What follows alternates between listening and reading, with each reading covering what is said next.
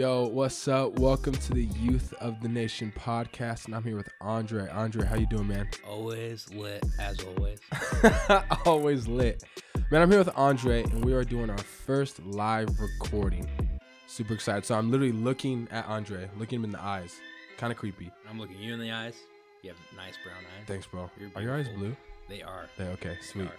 Sweet. Well, Andre is a pastor. I'm gonna call him a pastor. Andre, where do you work at, dude? I work at America's Credit Union. He's a banker, right? Is that your official? Yeah. All right. Official term is banker. He is a banker, and he is madly in love with the Lord. So as I was thinking about people to interview, I saw Andre, and I was like, gotta have him on the show. Got to have him on the show. So I asked him, and he was like, of course, I'd love to do it, but you have to pay me first. And I said, I can only pay you in water and gum. But he still came on. So Andre, we're going to talk about some mental health. Also going to talk about some race stuff. And I'm also super excited to talk about you. Just ministry life and how dealing with kind of harsh feelings towards ministry or harsh feelings just towards your role in ministries, but still flourishing in those roles. So let's do it. First, dude, I want to talk about mental health. Man, I think the biggest thing that when it comes to mental health is there's a high awareness to mental health kind of. And can you speak to that? Like, what does mental health mean to you, and how does that impacted your story? Yeah. Well, I think like just in the past couple of years, honestly, like mental health has become a huge topic. And I think it's just with the people entering like the workforce and the people entering just, I mean, because it's not even adults. I mean, it's high school students, it's J hires. I mean, we even have mental health issues in elementary schools at this point, you know? And I think the huge point where we kind of saw in our youth ministry is within the past couple of years, we've had multiple suicides. So obviously it's an issue because if even one person is killing themselves over a mental health thing, like it's too much. So I mean, part of my story is I struggled with mental health all the way from elementary. Obviously you can't see me because it's a podcast, but you can see me. Yeah. So like I'm 5'10", I weigh about 295 if I'm lying. And right. I don't want to say 3 bills. I'm not there yet. Yeah. And so when I'm 30, I can be 3 bills. But on. but I've always been a big guy. I think in 5th grade, 5'10". So I've been 5'10" since I was 5th grade. I'd be 11. So I've always been super tall, but I've always been super big too. And then on top of it, I had, I still might have it. I don't know. My wife doesn't talk about it, but I had a speech impediment. So instead of saying like Mount Rainier, I would say Mount Wainier. Dude, you had, bro. I have that to this day. Right? I cannot say the word roar. Like I just don't know how to say that one's like literally the hardest. So It's like so hard. So every Tuesday at school, I would go to the speech therapist, and they'd say rabbit, and I'd be like whap it, and I'm like I've been doing this for like 5 years. I'm tired of it. And so literally the lady's like, if you don't want to get better, stop coming. And I was like, all right, I won't come anymore. And so I just deuced out, and literally all the way to high school, I had the speech impediment. So just constantly like people, it's really weird just because I am one of the bigger kids, like just people bullying me, like making fun of how I talk, making fun of how I look. And so, I mean, it hit me into a point where I started feeling just kind of like those insecurities, started feeling, real low. And I started having those kind of mental health issues of just like anxiety of like not saying the right thing, or I think my biggest mental health was just like insecurity and anxiety. I know for some people, it can be anger. For some people it's stress. But it's really kind of like where it starts, it can turn into something even more, because my insecurity, it turned into depression, right? And so, and then there's always been this kind of big thing of limiting people and saying like, nah, it's like, you'll be fine. Like, you're 12, stop crying. And it's like, no, that 12-year-old's sad. We need to deal with it. That's deep. That's good, man. And I think when it comes to mental health, I think we have to understand that even though they may be 12, they may be 10, they may be 9. For sure. They struggle with those things. Because in my story, I was a 9, 10-year-old, even younger than that. And I felt like if I knew what mental health was when I was a kid, I'd be like, oh, I obviously am depressed in some sort of way, or I am very like. Have you heard of ACEs? Yeah. Adverse childhood experiences. Mm-hmm. So it's like a test, and there's 10 possible outcomes. I'm a 9 on that ACEs. Really? So like I've experienced every type of abuse except one, and what happened with that was, I look and I'm saying, I had mental health problems as a kid that weren't even registering to me, but they were just in my brain that were developing. So now I have a temper that I'll snap on you real quick if you say something rude. Like if you're racist, I'm gonna want to kick you, Right? but I'm not gonna do that. So I think that's so important that we talk about that. It doesn't matter what age you are in mental health. I think it just matters that we go to people and say, hey, it's okay to have mental health issues, but how do we deal with that? So I think we were talking about this before. Right. What do you think? How do we handle mental health? How do we talk about mental health? How do we have these conversations with our students or with youth pastors or with youth leaders? Like, how do we start those conversations? Yeah. Well, like, first of all, for sure, disclaimer, like, not everybody's story is the same and not everybody's fix is the same. Like, I 100% believe that Jesus is the number one healer, but some people's mental health issue is like to a point where like they need to be on medicine. Yeah. And so don't like just start laying hands on kids and be like, your anxiety's gone. Like, it doesn't take it away. like Jesus can do everything, but sometimes Jesus wants to do something a different way, not the way, that you may think. It's good, bro. But for me, this is just my experience, but my mental health wasn't really any different than my physical health. In my physical health, like I said, like when I was a kid, like I was this really kind of just blob of a character. And then, as I got into middle school and high school, like started hitting the weights, started hitting the track. And I started to see there's a picture of me when I'm like 16.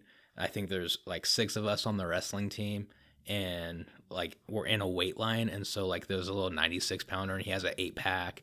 And then like the 120 pounder, he has a 4-pack. And like, so it's a line of 4-packs. And then you get me, and like you can see like the outline of where I'm starting to have a little 2-pack. So, So it was a point of like, with my physical health, like that's something that you work on. Like, how many times do you go to the gym? 6 times a week, bro. On that next level. Yep. So mental health really is no different. When it's, when you're in stages of you have an issue and it can be fixed, fixed by you doing something actively. And for me, like my depression, my anger, just kind of all these different emotions that I was feeling was I wasn't exercising those emotions. So like when you go hit the bench or you hit the squat, like you're not squatting unless you go all the way down and all the way back up. Yeah. Because if you just go down, that's called a fail, right? If you hit your chest and can't get back up on a bench, that's called a fail. So how many times like are we getting angry and we just stay angry? Like that's a fail. Like it's normal to get angry. You're a human. You're supposed to get angry. If you have apathy, that's an issue. Yeah. But if you're getting angry and you're not like releasing that tension through healthy ways and exercising that anger through a healthy channel, then you're going to find out that like you're not exercising just your mental health in full. Yeah. And you'll find that, the same way like you don't exercise your muscles, you won't have muscles. So if you don't exercise your mental health, you're going to have bad mental health because there won't be any strength in it. Yeah, that's good. So it's like, I find it, I just started going to therapy and I was so scared to start because like there's a stigma around dudes going to therapy. It's weak. It's for girls. I'm not saying this is true, but there's just a stigma around it. And what you're saying is I was getting angry and I didn't know why. Getting upset and I didn't know why. Right. I was getting addictive to things and I didn't know why. And then it took somebody else to go, bro, this is why you're tripping right now. Like this is the reason why. And I was like, oh my goodness.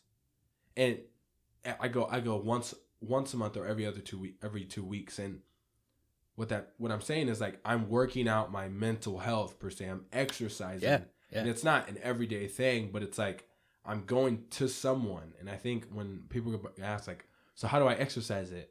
I don't know if you agree with this, but go have these conversations with people. Like, talk to people about your health. Because I think so often the question, how are you, just gets answered with, I'm good. Oh, yeah. But how many times have I asked you that question, or you've asked me that question, and we know that we're dead lying to each other? We just got in an argument with somebody. Right. Or we're frustrated at something, or we fell in some type of whatever, but we just go, yeah, I'm cool. Right. And I believe that's a fail, not lifting the weight up because we think we can handle it by ourselves. Yeah, absolutely. Like, quick bit about me. So my dad died 10 days after my first birthday, right? And so I had to process that different than my older siblings had to process that, because my brother was 8, my sister was like 3 or 4, and I literally was 1. So I have absolutely no memories of my dad. Yeah. Versus my brother and sister, like, they remember like getting ice cream with him, they remember playing with him, like all these great memories that they have. And so they dealt with losing a parent, and I had to deal with never having one. And so my mom, she kind of figured out like how to have conversations with them, because she was like, hey, like, your dad would really like this. And I'm sitting here, I was like, who's he? Like, I don't know that he would like that. You might be lying to me. And so like I started going to therapy when I think I was 10. And it was literally just, this guy was trained, and he was trained in knowing like where my mind was heading, what I was thinking. And so what he did is he strategically walked me through it. And it's crucial to have these conversations, because if you're not walking through your issues, if you're not walking through your problems, you're going to find that you're just going to sit in your problems. And, a lot of times, like in Christian communities, we talk about problems like they're storms, but honestly, I think mental health is more of a fire, like, because it's honestly like it's hell on earth, it's hell in your own mind. And if you sit in it too long, you're going to get burnt. That's good, bro. Don't sit in it too long. And I think that's so huge. I love that. I'm still in that. I'm taking that. But like, we look at mental health as something that can be cured, but I love Twitter. Like, I'm on Twitter all the time. And what I'm seeing on Twitter is people are saying mental health can't be, it's not cured. You don't wake up one day like, I'm okay.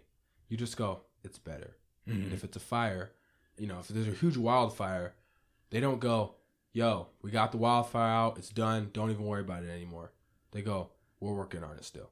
There's still fire to be taken out. There's still fire to be taken out. And even once you take out a wildfire, there's still a chance, since there was a wildfire there, that it could happen again. Right.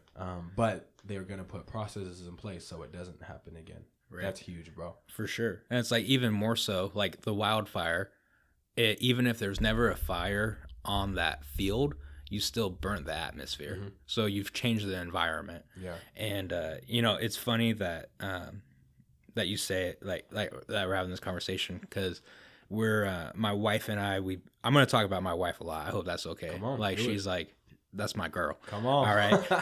So, love you, boo.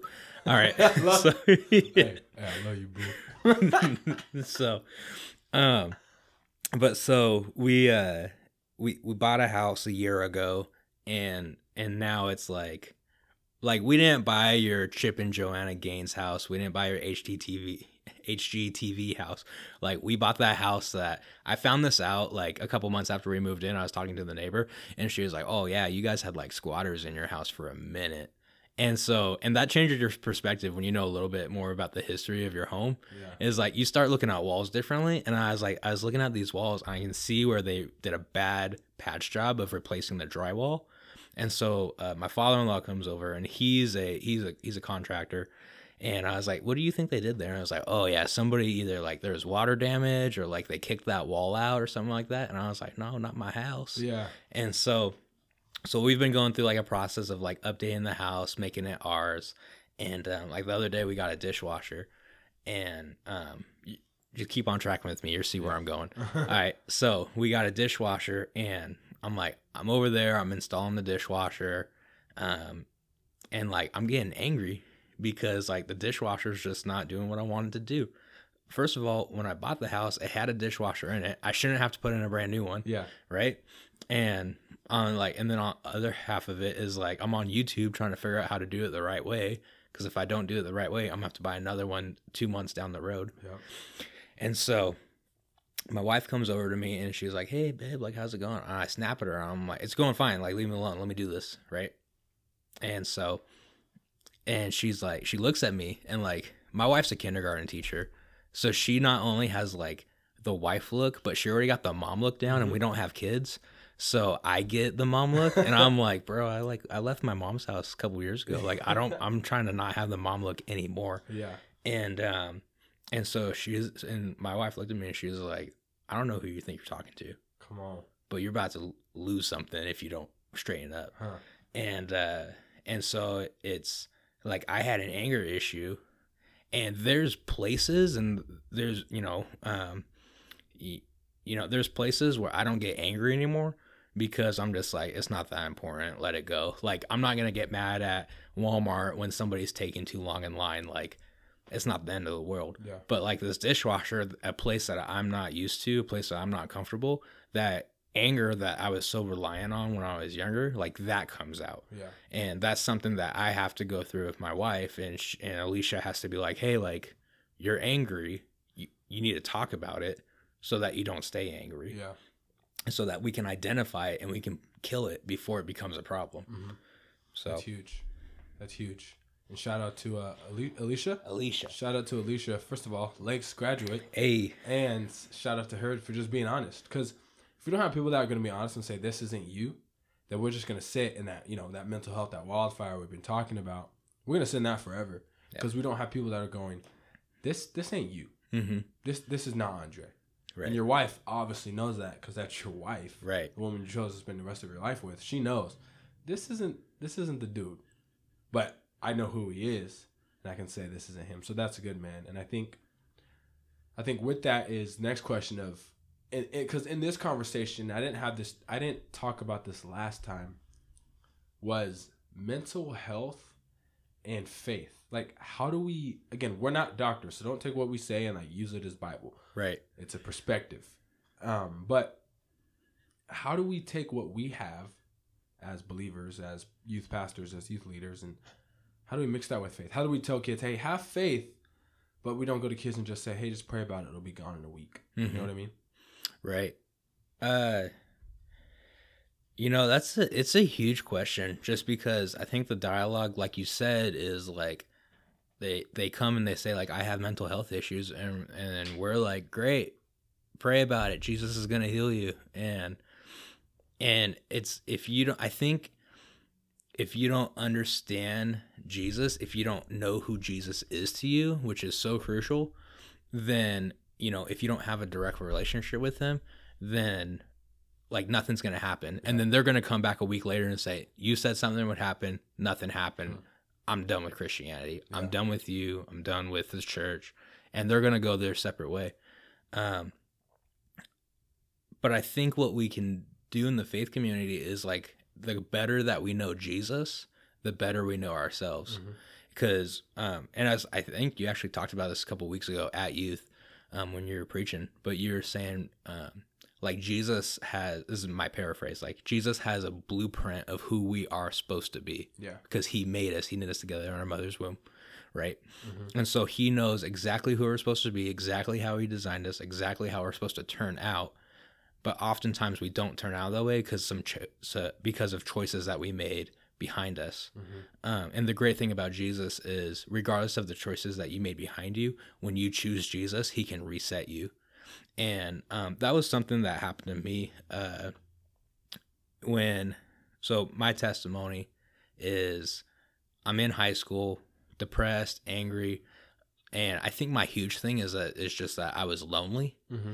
And I felt isolated, and so when I started becoming a Jesus person, and I started realizing that I have a relationship with Jesus, who died for me on the cross, I have a relationship with God, who knit me together in my mother's womb, and I have a relationship with the Holy Spirit, who resides in me.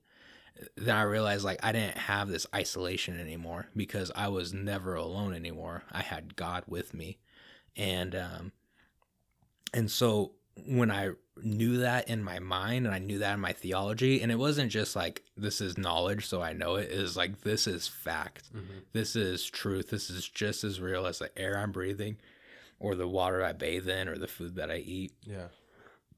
And so when you sit in that, I think it can change your perspective. Because I think that honestly, not everything, but I think a lot of things can come down to perspective. And, you know, when you're sitting in some place and you're at the bottom of the hill, you look like you have a really big climb ahead of you. Yeah. But when you finally get to the top of the mountain, then you see like everything else that you had to conquer. It's worth it because you got to see the view. Yeah. And I think just, you know, with faith, it's really just like, it's not a one-stop fix. It's not a one-stop shop. It's constantly going to Jesus and saying, Lord, I need help with this. Yeah. And then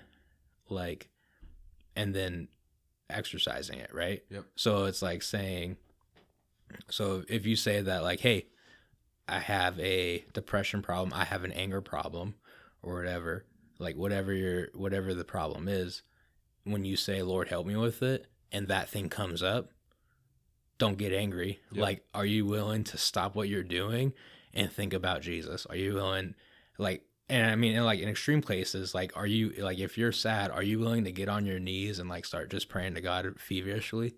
And I'm not saying like, I try not to be hyper spiritual, but I'm like, you need to do what you need to do to get help. Yeah. Like don't just sit there and like have an issue. Like, get help, get healthy, because it's like, you know, like I look at myself and like, I know that if I don't do something about my weight, I'm going to get diabetes in like 5 to 10 years. Right. So realistically, like, what are you doing about your health? And like, are you taking it to Jesus? And are you taking to him authentically and realistically?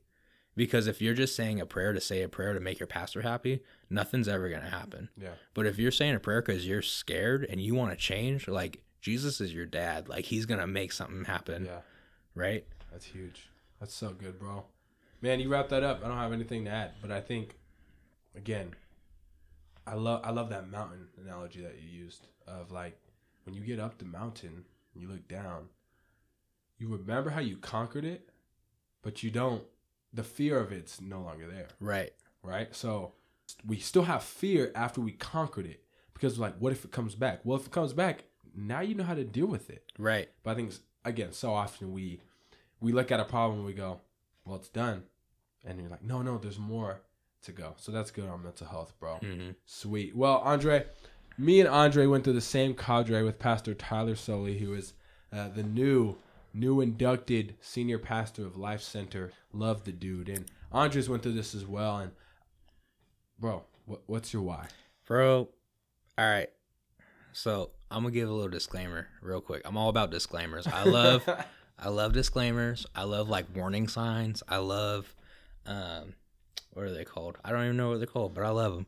But so like I live in a corporate world where I have a CEO, I have a CFO, and it's not like, so like, I think in the Christian community, like we live in a world of like, I have a pastor, he has a vision, and this is the vision. And like for Life Center, it's to inspire our community to love and follow Jesus. Like that's Life Center's why. And I'm all for it. I'm all about it. Let's make it happen. Mm-hmm. But I live like, so when I work for the bank, when I work for the credit union, I don't even know what our like mission or values or any of that stuff is, because we don't walk it out. Like, we're not about it. Yeah. Like, we say that we're about like having good, it's something like we have good financial products. We have this, that, and the other. And so like when somebody makes a statement, unless they're about it, yes. I've heard your statement. You are about your why. You walk it out. Yeah. But I know that when I wrote this down specifically, like this is something that I aspire to be, and I'm not there yet, but I'm working my way there. Yeah. But so I was like, that's my disclaimer. I'm not there yet. I'm working my way there. And so, but so this is my why, is to cultivate change in my communities by giving generously, loving fearlessly, and carrying my cross daily, spending less time as a space taker and more time as a difference maker. I remember that. I remember that last part because I was like, that's bars, son. So when you look at that why, right? Mm-hmm. Spend less time as a space taker and more time as a difference maker. How? Because anyone on this that comes on this podcast is going to get asked this question. Mm-hmm. What is your why? Why do you get up in the morning? It doesn't have to be a statement, but I just want to know, like, what drives you? So in a corporate sense, and not literally, you're not in a church, you're not working for a church. How do you apply this why when you're cultivating change, not in a place where most believers, or most youth leaders, youth pastors are cultivating change? And I think that's also good for youth leaders because a lot of youth leaders have different jobs. Yeah. Their jobs just aren't just the church. Their jobs are, I work at a bank, or I work for this company or this company or this company. And so how do we take our why statements and use them to our good, if that makes sense? Yeah, absolutely. Tyler solely talks about this all the time, where like Sunday is not the Super Bowl. Sunday is like the I'm not saying it right, but he says, this is what he says. Okay. Sunday is not the Super Bowl. Sunday is the huddle before the play. Mm-hmm. And he says, we're coming together and we're making a plan and we're going out Monday through Saturday and then we're going to go get a touchdown. Yeah. And so for anybody that has a secular job, because I mean, there's so many, whether you're a youth leader or if you're, if you're a bivocational pastor, like you're still called to follow Jesus every single day. Yeah. And it's not just in a church setting that somebody can get saved. But so for my why to not be a space taker and to be a difference maker, it comes down to, am I going to work just to get a paycheck, or am I going to work and go to work? Mm-hmm. Like you've seen it at the guys at the weight room. We used to call them, they're out doing curls for the girls. Dude, you better come on. And I'm like, you're going to sit in the weight. You're going to pay $30 every week to do curls? Bro, you can pay $60 to go to Walmart, get some dumbbells, and do them at the house. Mm-hmm. Like, you just saved $1,000 a year doing curls for the girls. That's nuts. And so, like, if you're going to show up and have a plan and execute the plan, like, be about it. Mm-hmm. And so, like, in my job, we just had our, every December, we have an all-staff meeting where there's about 320 employees, about 75 of us that can make it. We all show up, and we just got honored. It's a big like holiday party, but on top of it, we also talk about like our financials and stuff. Yeah. And so like what's cool about being the credit union is we don't have sales goals, but like I'm expected to still do something. Mm-hmm. And so I was in the top 3 people for referrals to for referrals. So pretty much people would come in and tell me what the problem is. I say, I can't fix your problem, but I know who can fix it. And then we get like a kickback for doing it, right? Yeah. And so I was the number 1 for referral. And then we sell this thing. We sell products on loans to make the loan more profitable for the credit union. Yeah. And so I was number 2 for that product, right? And that has like, that's great and all, but like that I'm in the top 3. Yeah. But it comes down to, was I there just to get a paycheck, or was I there to make something happen? Cultivate change. Right. Yeah. And so, because this is what it comes down to, is now like when I go talk to somebody about Jesus, they're going to say, somebody's going to know my name, right? Regardless of, what it is, they know my name. They know I have a good reputation. And so when I tell them about this guy named Jesus who died for my sins, and he can die for your sins too, like they're going to receive that and know that I'm just not some bozo that's here to get a paycheck. Like I'm a guy that talks about it and walks it out. Mm-hmm. And that's how crucial it is because we have so many people in our, just in society today, where they want to talk about it, they want to tweet about it, they want to Instagram about it. But when it gets time to like walk it to walk it out and to take your shirt off and take the shirt off your back and give it to somebody else. Yeah. Like they're too worried about the price tag of the shirt and not worried about the price tag of that person's soul. And so, bro, that can go on an Instagram post. Hey, but I think that's huge. Is I think too often we want to talk about it. We want to, you know, and I'm not dissing anyone that says like post Bible quotes and talks about Jesus on Facebook. But man, it's so easy. It's so easy to sit here and go, well, what they're living. It's so easy to look at someone's life on a social media platform and go, man, they're killing it out here. But how's their soul? Is their why? Right. Are they fitting with their why? Because I know pastors and they post this, that, and this. And then I talk to them like offline. They're like, man, I'm struggling. I'm struggling. Man, but I got to keep up this facade. I got to keep up this mission. Like, people have to know who I am. I'm the number one dude. I'm like, no.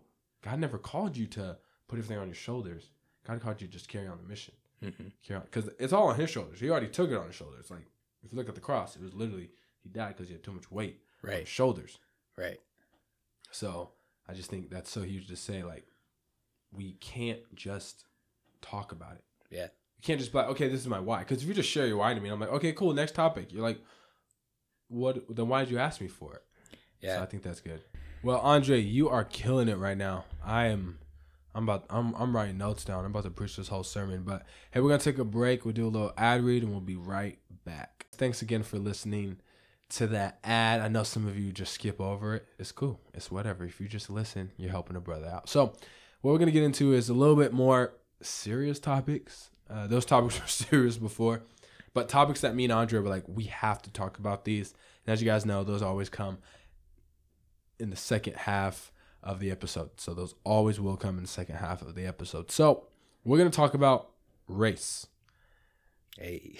Now, understand, this is a black dude and a white dude having this conversation. Okay? So our perspectives are going to be different, but I can remember, and this is why I want to have this conversation, because you guys have heard this, but I remember I was in a restaurant and these dudes were doing something racist. And I made a huge video blog about it, and then I made the other video where some dude basically said, "Man, you wouldn't be here unless it was for MLK," which is racist. Right. And Andre messaged me and basically told me, "Hey, this is what I know, but I want to learn more." And I'm telling you, when you sent me that message, I respected you before, but the immense love that like I just gained for that, like I felt honored, right? Because you are a white man and you didn't have to do that. Like you didn't have to like message me and be like, "Hey, this is what I know. What do you think?" But as a white man, you came to me and said, "No, this is what I know and I want to know more." And he didn't come to me like knowing the information. He was asking a question, really. Right. He was like, "Hey, is this right?" I was like, hit the nail on the head. So, dude, as a white guy who honestly, from where I know where you're from, is probably hung out with a lot of colored kids. Well, you'd be surprised, like, bro. No, like, so check this out. So, like, I straight up, like, was called a bigot in high school. What pretty much was racist. Like, I don't like claiming it just because I know that wasn't my heart. Yeah. But if you, like, from outside looking in, you would have called me a racist in high school. And so, but that was before Jesus. Wow. Okay. And I think that's even huge now, because what guy would come to, because I'm black, and race is, again, another heightened awareness kind of topic. So, not kind of, it is a heightened awareness topic. And so, I was confused. I was like, man, he came to me knowing that I could be angry. Like, I could have snapped and be like, "Bro, you don't know what you're talking about. What are you talking about?" So from that perspective, what is race? Like, why did you want to talk about this? Like, what does this mean to you? What does it entail for you in ministry, in your heart, in your life? Like, what does it mean to you? Yeah. Well, like, so we kind of chatted about this a little bit earlier, but so check this. So my biological dad, he's passed, but my dad, like my stepdad, but he's my dad. Yeah. So he's black.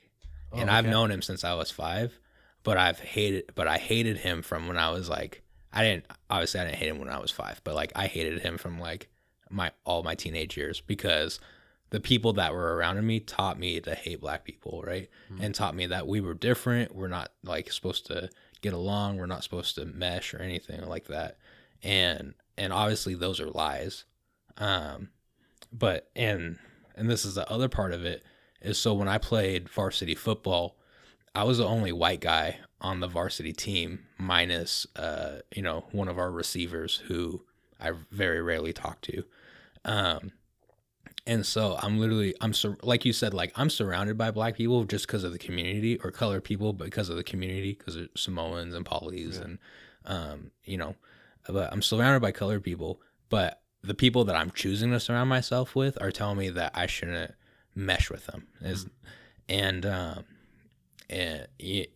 So what we had talked about is, I got saved by Jesus, and I realized that I'm called to love everybody. And so I need to change my perspective, but like, there's still a little disconnect between like, do I enter a relationship? Do I enter a conversation? Do I try to impose myself onto the student because I know that where I come from, and because let me change this, because it's not, I don't know. This is my new perspective, and this is trying how to enter conversations like this, especially regarding races. I don't know anything, because your perspective and my perspective are completely different. And but so how I was acting back was, I would not enter a conversation, or not enter. I would really just isolate myself from particular students because of their race, or just because of not what they were doing, but just like it, it would seem like I'm trying to like tread very lightly here, because I don't want to say like set off any buttons. So, if I do say something, please forgive me. I'm trying to come in humility. And I think, but before you go further, like, understand you don't need to tread in a certain way, because you are a person who's coming from a place of wanting to understand, right? Right. I'm reading this book by Austin Channing Brown, and I think you should check it out too. She's a black girl, and she basically says there was 2 people on a trip, right?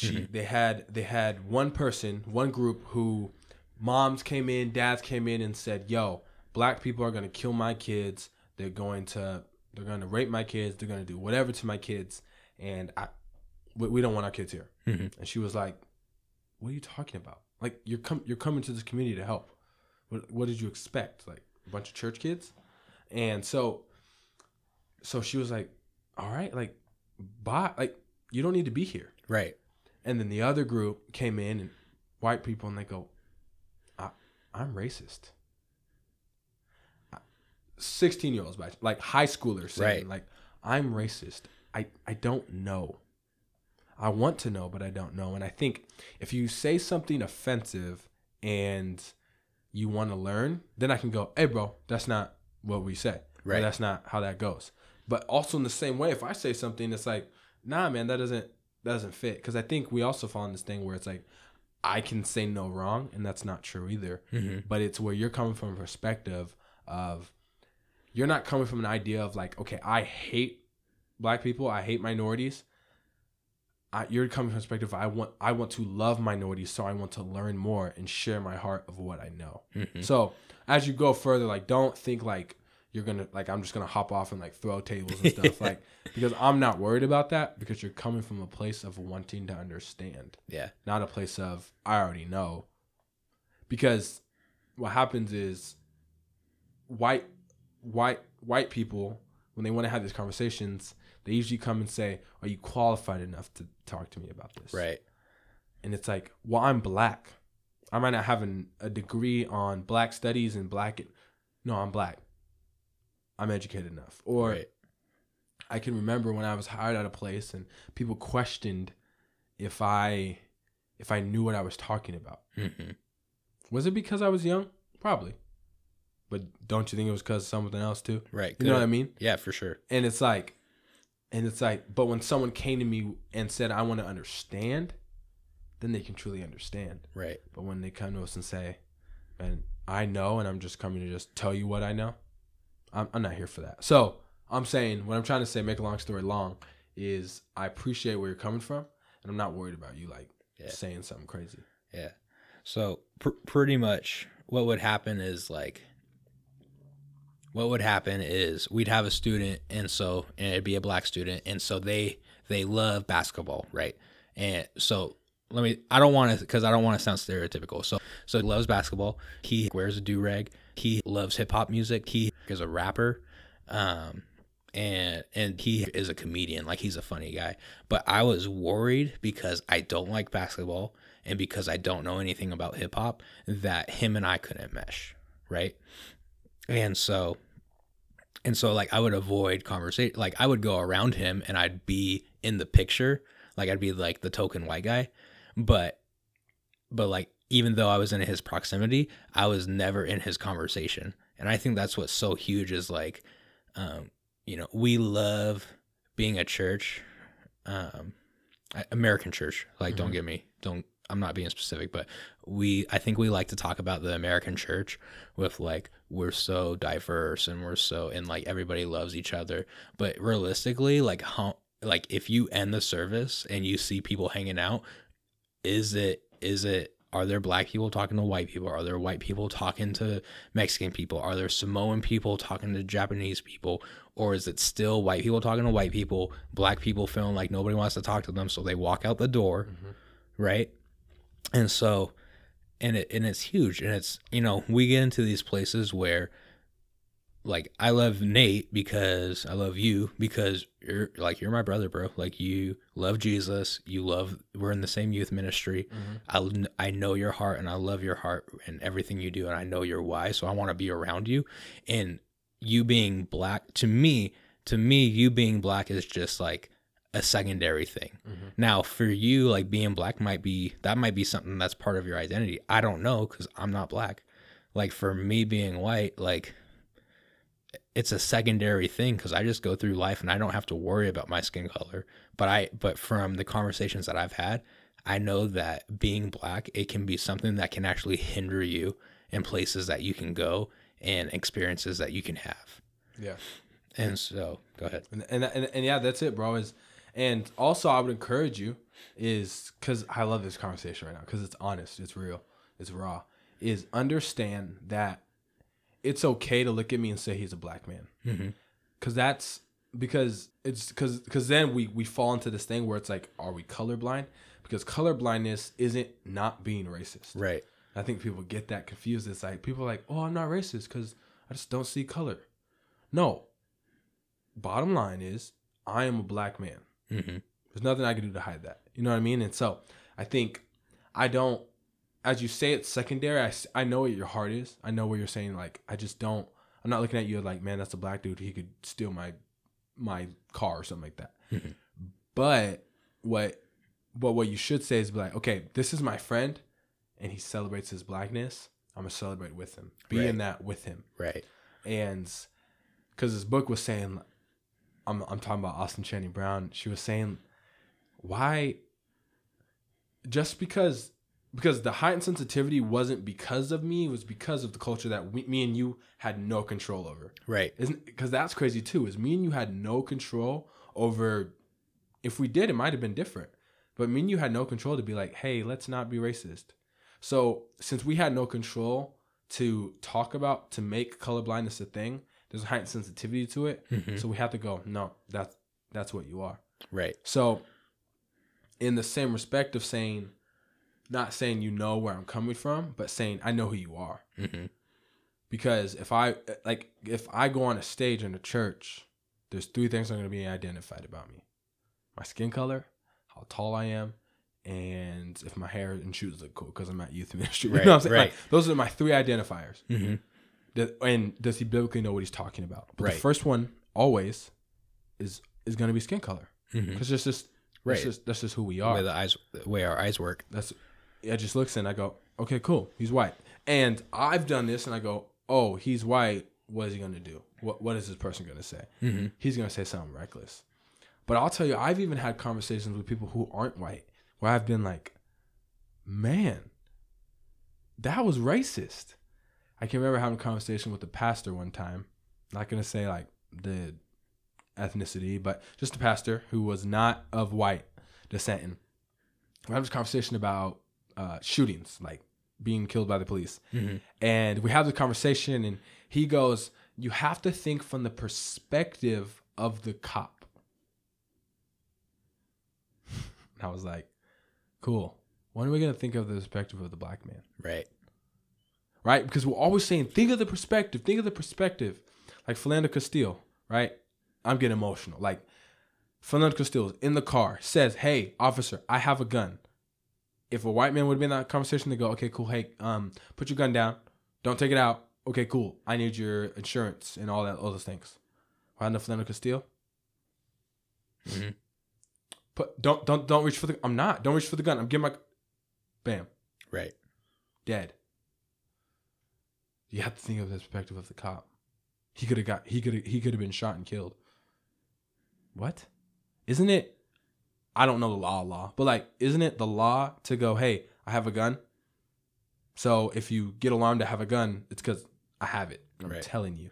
Yeah. So, and I think as we look at that, we say, and that's what falls into color blindness, because when we go, just think of the white person's perspective. It's like, no, your perspective is history. All of history. Look at our textbooks. That's not my perspective. Right. I remember reading a textbook in high school one time, and I didn't get it at the time, but it literally talked about racism as if people were happy to, or slavery as if people were happy to be in it. Mm-hmm. Literally, they were like, man, they were singing Negro spirituals, and they were praising the Lord, and Frederick Douglass knew how to read out of slavery. So like, it's like no one was happy. To be, there might have been some people who were like, man, this is a better situation than what I could have been in. But people weren't like clapping hands when they were coming on boats and shackles, So all that to be said, I think the idea of I love perspective, but with perspective, you have to take in both parties' perspective. But if the perspective is already taken from the white man's perspective, we can't say, well, why don't we just look at his perspective? We already have. When I see the news thing, even me as a black man, I go, so how did the cop react? I'm not even thinking about how the daughter in the back seat who watched her dad get killed.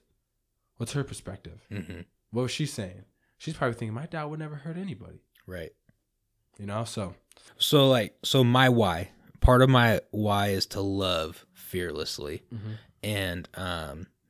And so I think that's what, like, because, so there was a period where like I was, when Black Lives Matter first came out, I was like, well, all lives matter. That was my response to Black Lives Matter. And so Carl Lentz said this, white pastor for Hillsong, New York, but he's like, yeah, all lives do matter, but right now there's an issue with Black lives specifically. So let's fix that issue. And once that issue is fixed, then we can start saying all lives matter. And so I thought that was great. And so when I say love fearlessly as being part of my why, I want to learn how to love you fearlessly. Because if I come to you and I say, and I like I said, like if I come to you and I say like, Nate, like you're great, I love this, I love your spirit, I love the way you preach, I love this podcast that you do, listen to it every week. But you love being a black man, and I never say, Nate, you're an amazing black man. Like you are and I come to you and I say, Nate, you're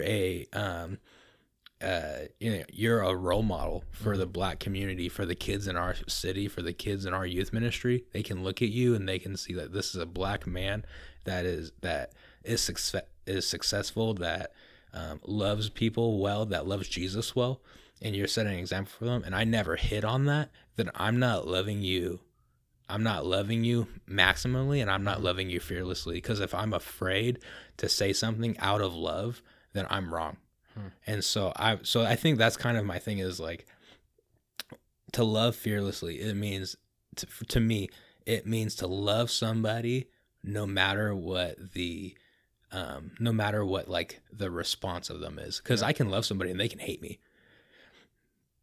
But as I think, like, kind of like what we've been talking about, like, is if I'm coming to you out of love, out of humility, and out of wanting to know better and wanting to, be educated, then like I don't think I'll ever I can walk away from that conversation knowing I wasn't in the wrong. And I might have said some wrong things, but I wasn't wrong. And so I think that's like part of us having this conversation is I want to be able not to love you fearlessly, but I think you have a pulse on our community.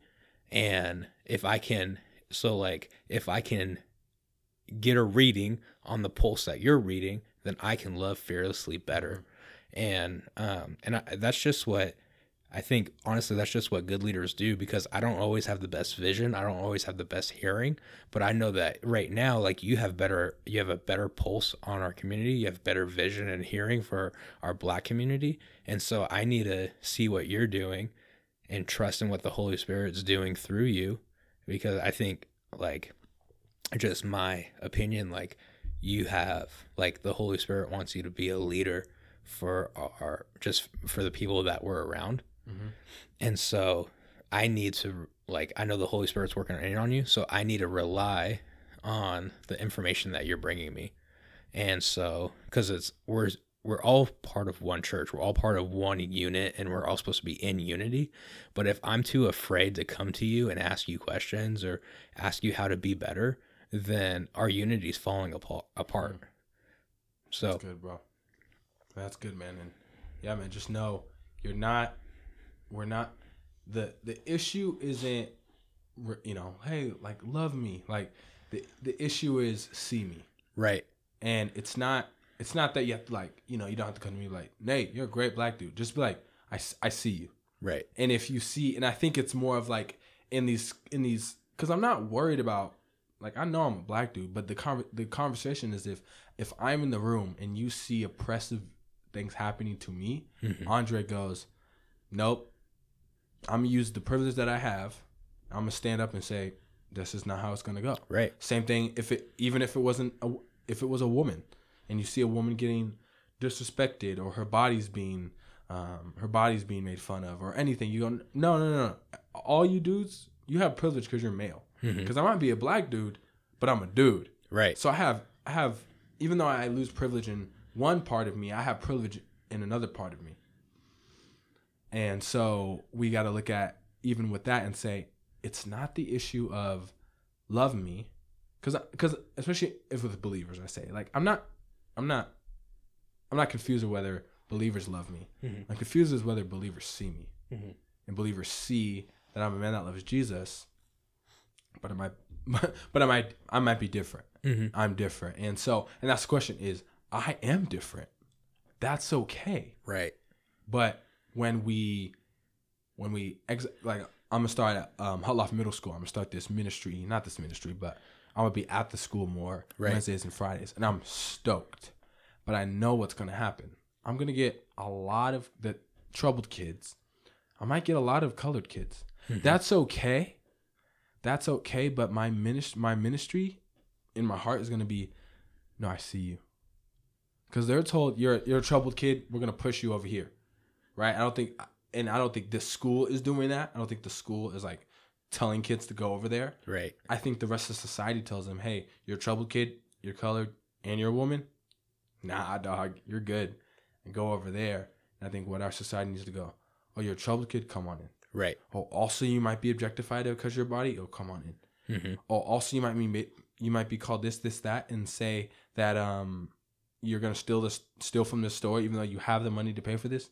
Come on in. Right. We bring them as close as we can, and say, I see you. And I'm here for you. Yeah. And that's the conversation, like, of race, is if we can just say, I see you, then I believe people would go, okay, you see me. Now let's talk, right? Because I see you and you see my conversation. So you're going to leave today and go, oh, I have more knowledge than what I had. Right. Same if you were to sit me down and you were to say, this is my life and this is my faith or your mental health. I'd be like, oh, I'm leaving knowing more. And the same with, I love what you said about a pulse. Because I might have a pulse on the Black community, but I can remember when I was a kid that I was too Black for the white kids, but too white for the Black kids. Right. Because I'm like, you know what I'm saying? Like, I'm not like that. What I'm saying is But who I am is I'm a man who, not well speech, but like I talk well. Right. Yeah. But I do play basketball, and when I'm around some people, like I'm playful, I'm fun, like I'm loud, and those are black characteristics. And my hair's nappy, and I don't wash it all the time. Why? Because it gets all fuzzy and frizzy, and like that's just what happens. Mm-hmm. But I have a pulse in both. And what I'm finding now, even especially when I'm in ministry circles now, is that it's more evident. Because kids get this. Man, I believe kids understand this. It's us. Mm-hmm. It's these adults out here. It's the last generation or the millennial generation, me and you, like, that are going, we don't know, and we just push them to the side. Right. And we don't want to understand. Because that's what I'm saying at the beginning of this conversation. I'm going to leave everything you said in, even though people might be like, what did he just say? I'm going to go, no. What Andre is saying isn't coming from a perspective of, I know what I'm talking about, and yo, I'm white. What's good? Yeah. It's a perspective of, yo, I'm white. I want to know more. Right. And that's what I got from the Instagram comment. And obviously our long conversation about race is we have to come to the understanding Jesus wasn't a white man. Right. But also Come on. Thank you. But also the understanding that Jesus wasn't a white man, but also he was for all people. Mm-hmm. All people. Right. And so I could go for another hour about that stuff. But as we look at our country today, we can't say that all people feel loved. Right. Right? And I love what Carl Lentz said is, yeah, honestly, yes, God says all lives matter. But in that sentence, all lives matter, we have to know that we have to say, no, right now, Black lives matter. But right now, I feel like there's no heightened sensitivity to it, but there's Black lives being ridiculed every day. But I think right now we need to start saying Latino lives matter. Right. Hispanic lives matter. Immigrant lives matter. Mm-hmm. Because I don't know if you know this, but Jesus was an immigrant. Right. He was kicked out of his own place and went from place to place to place to place. Never had a place to lay his head. Right. So, to my understanding, this world that has a heightened sensitivity to immigrants would leave Jesus out. Mm-hmm. I don't know about you, but I ain't leave Jesus out of my country. Right. Jesus knocks on my door. I'm like, hey, come on in, bro. You good. Oh, and bring everybody else with you. Right. Like, I'm with you. Like, let's get to a point where, like, Latino lives matter, refugee lives matter. Mm-hmm. Let's get a point to where, immigrants' lives matter. And regardless of the political stuff, like, what can we do to make sure that, Jesus is looking down from heaven and being like, those are my people. Mm-hmm. And those people who are receiving them, those are my people too. Mm-hmm. What can we do on both sides to make sure the people coming in and the people receiving are walking the way that Jesus would walk? That's huge. And that's it, man. A country, because we are fixing a broken system. Right. Because, based on Christian values, but as we know, they're white Christian values. So we're literally trying to reframe how a people group think. Right. Like, we're changing how people think. No, like, you've changed the way that I've thought, just because I thought that I was supposed to say, because it's not even saying, like, you changed me from going from, like, colorblind to saying I see you to thinking, like, I need to exaggerate how much I see you, where you're like, no, bro, like, I just need you to know that I'm black and be cool with it. Yeah, and just be like, all right, cool, black dude. Like, and when we walk down the street, it's like, man, we're just together. Right. And when I'm in this program called ELD, and what they're kind of like, what we're talking about is, like, in this room, we have all types of different people of color. Mm-hmm. We have white people. We have black people. We have Latinos. Like, and we sit and we go, we're together, and I see you. Mm-hmm. And to me, the Bible is the biggest I see you story. Right. Right? Is I see you. Mm-hmm. You're falling in sin. I see you. Sometimes we're like, hey, I don't want you to see me. But, like, he's like, no, I see you. Right. So, man, like, I appreciate you wanting to have that conversation.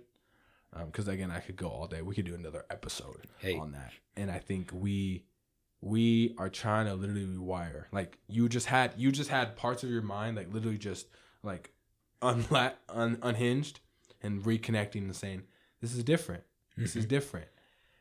But people need to be receptive like you have been and say, all right, it's different, but it's good.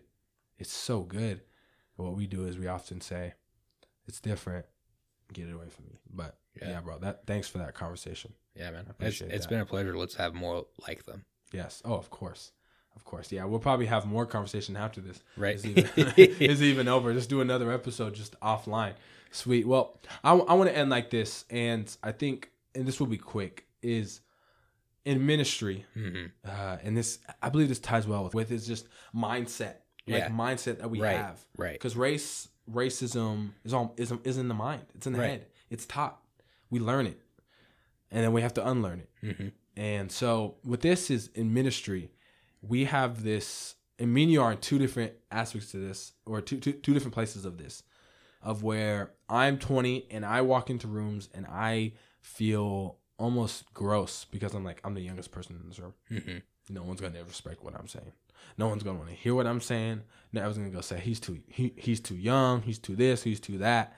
And people are going to judge me because of my perspective is from a 20-year-old perspective. Everywhere I've been in, the leadership cadre, who's the youngest? Me. Right. I walk into Young Life rooms, who's the youngest? Me, by far. Bruh, I'm young. And I get this, and what we're talking about is mindset in ministry and kind of our heart in ministry.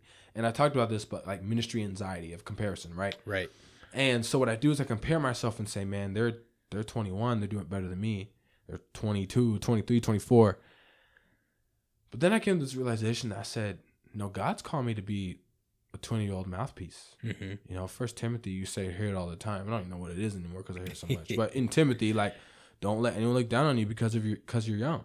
Right. And that's what this is what this is about. Because 20-year-old, 22-year-old, and you, we look at each other and we say, and I think that's so funny. We say we're too young. But did you know that literally we are the ones that in 2 or 3 years will be taking the people's jobs that are calling us too young? Right. That will be, you'll be a pastor, I'll be a pastor, and we'll go, whoa, we're here. Me and you will be getting coffee 5 years down the road at a coffee shop because that's what pastors do for some weird reason. Right. And we'll go, whoa, why? How are we here? And so I walk into rooms and I get anxious about that. And I'm like, man, I just feel weird. I feel gross. When I'm preaching, it's always so hard because I'm like, dude, that guy's five days younger than me and I'm preaching to him. So weird sometimes. But I think the way I've counteracted that is I've said, yeah, I'm young, but man, I got it. God's called me. Right. God didn't call me in 5 years like he's called some people. God called me now. Right. Some people are like, man, you should have waited. I had this said, you should have waited to make a podcast till like you had more knowledge. I was like, nah, I'm good. I'm starting now. Get people that are older than me that can give me knowledge, share with me. But I'm starting now. Why? Because I believe I have something to say. Yeah. I believe I have a mouthpiece. So just real quick, share about how some of your ministry anxiety or comparison, or you mentioned staying humble, which I think is important. And then just talk about real quick, how have you counteracted that or try or will counteract that feeling? Yeah. I think honestly, so ministry anxiety just goes straight to comparison. Like, Nate, you're 20, I'm 22. You've been a pastor. You are a pastor. You will you're continue to be a pastor. Like, you're in school, and you're a teaching pastor at our youth ministry, and I'm not. I've been given the invitation to preach, in the past 5 years, a very limited amount of time.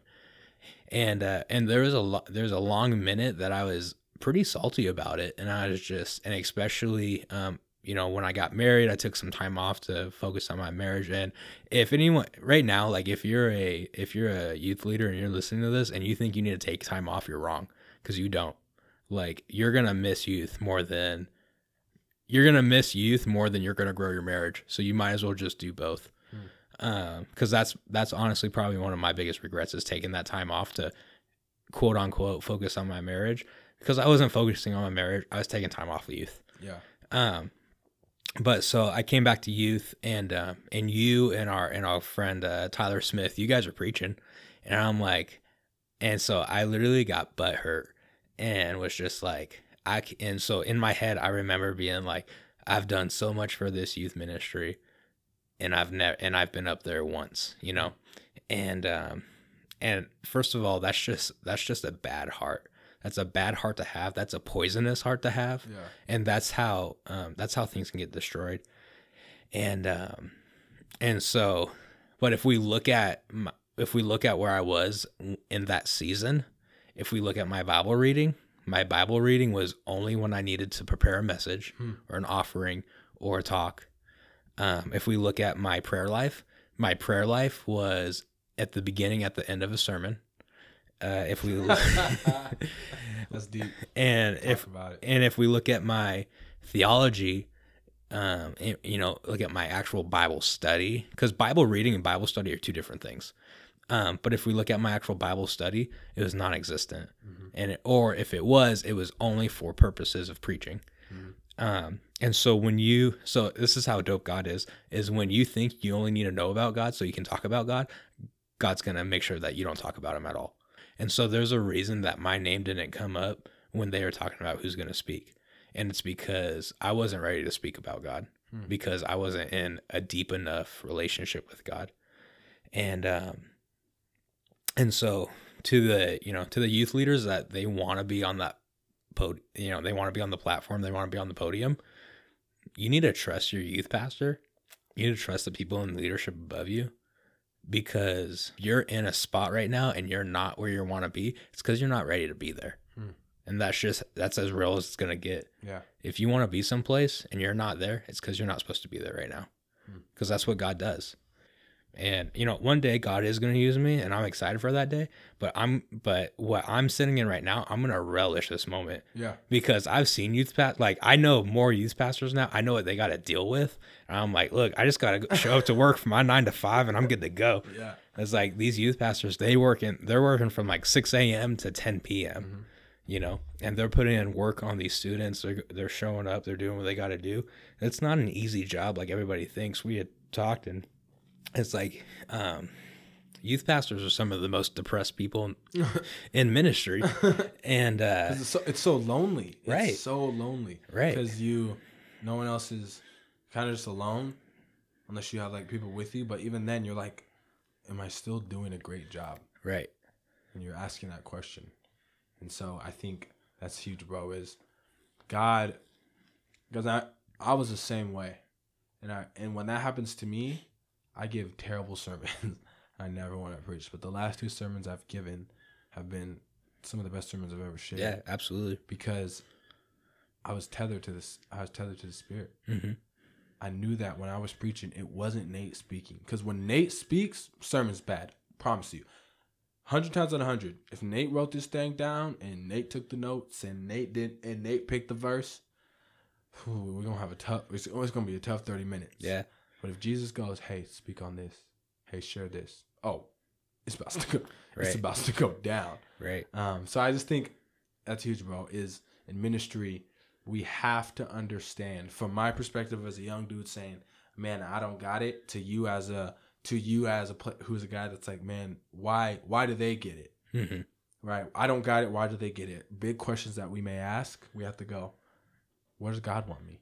Right. And if we stay tethered to the Spirit, he's going to move us where he needs to move us. Because you shared this Wednesday. And I was like, dude, good word.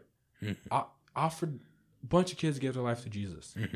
New kids to give their life to Jesus. Right. You know what I'm saying? So it's God's going to use us in those little slivers, because it might not have been a full sermon. Right. But God used you for those 4 to 5 minutes.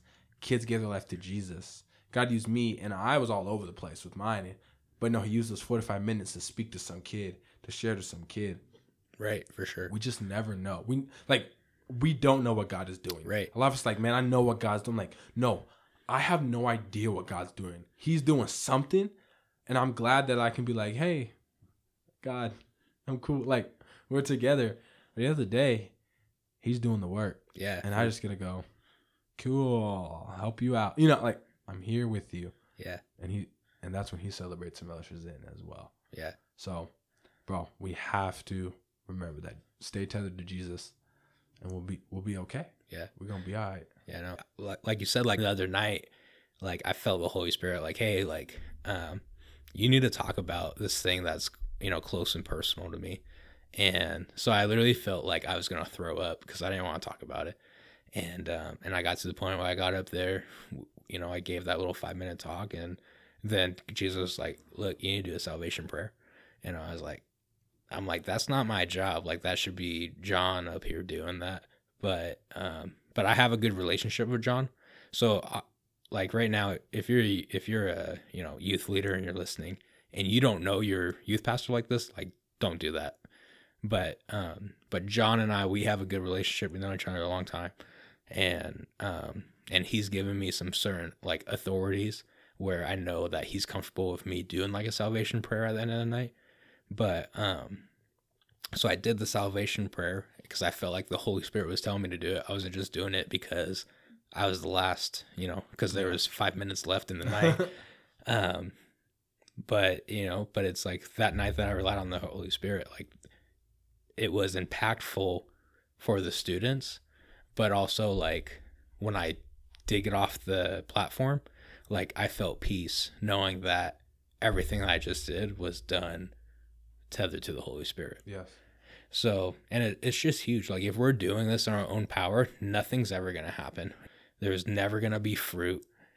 And we're be like, you know, if we're not rooted to Jesus, if we're not rooted to the Holy Spirit and to God, we're never going to grow. Mm-hmm. And it's like, we need to see our students grow. We need to see ourselves grow. We need to see our church grow. We need to see our community grow. Because a lot of times our communities, they're planted in bad soil. Mm-hmm. But through because that's what, I think that's honestly what pastoring is. Like, yes, it's leading sheep, but a part of it is like making sure that where you're leading the sheep is the good soil. And so if you're going to pastor a community, you got to either change the soil or you need to fertilize the soil to make sure that it can be a place where that good growth can happen. Yeah, that's good. Man, Andre, killing it, bro. Andre, I am honored to know you, honored to literally serve alongside you.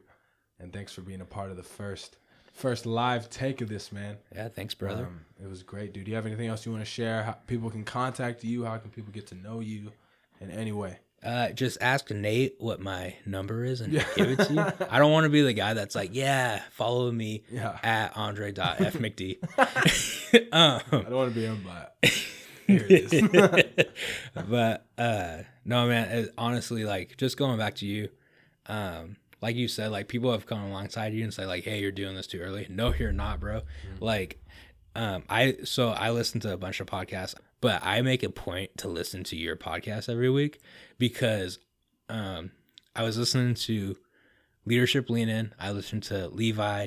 I think I listened to another like big name pastor, and they all literally on the same podcast, they all said the same thing. They said something about, you know, the 5 people, you're the average of your 5 closest friends. Literally, they all said that. And like, that's huge. And that was great. But they all said it. Every time I listen to your podcast, I hear something that, 1, I've never heard from a big name pastor. 2, it's always something fresh. And 3, I'm always either going to hear something that I can take with me or something that's going to convict me and I need to leave something behind. So like, bro, so like this podcast, keep on doing it. I'm all about it. I'm always going to be listening. So I was like, if you got one listener, do it. Hey. Yeah, all right. I love you, man. Well. Thanks for having me on. Yeah, of course. I appreciate it. And just so you guys know, next week will be this episode is going to come out Tuesday the 8th at 10 p.m. This will come out with my boy Andre. And then I'm doing a double interview. Hey. So after that, I have a friend coming on named Carla Patrice. I don't want to butcher her last name. Her name's Carla, and I'm super excited to have her on. And she actually has a conference called She Roars, and I don't know how to say that word, so it's gonna be awesome. Can't wait to have her on. And so Andre, again, thank you so much for coming on, bro. But hey, you guys, thank you for listening to the Youth of the Nation podcast. You have a great week. Keep it blessed.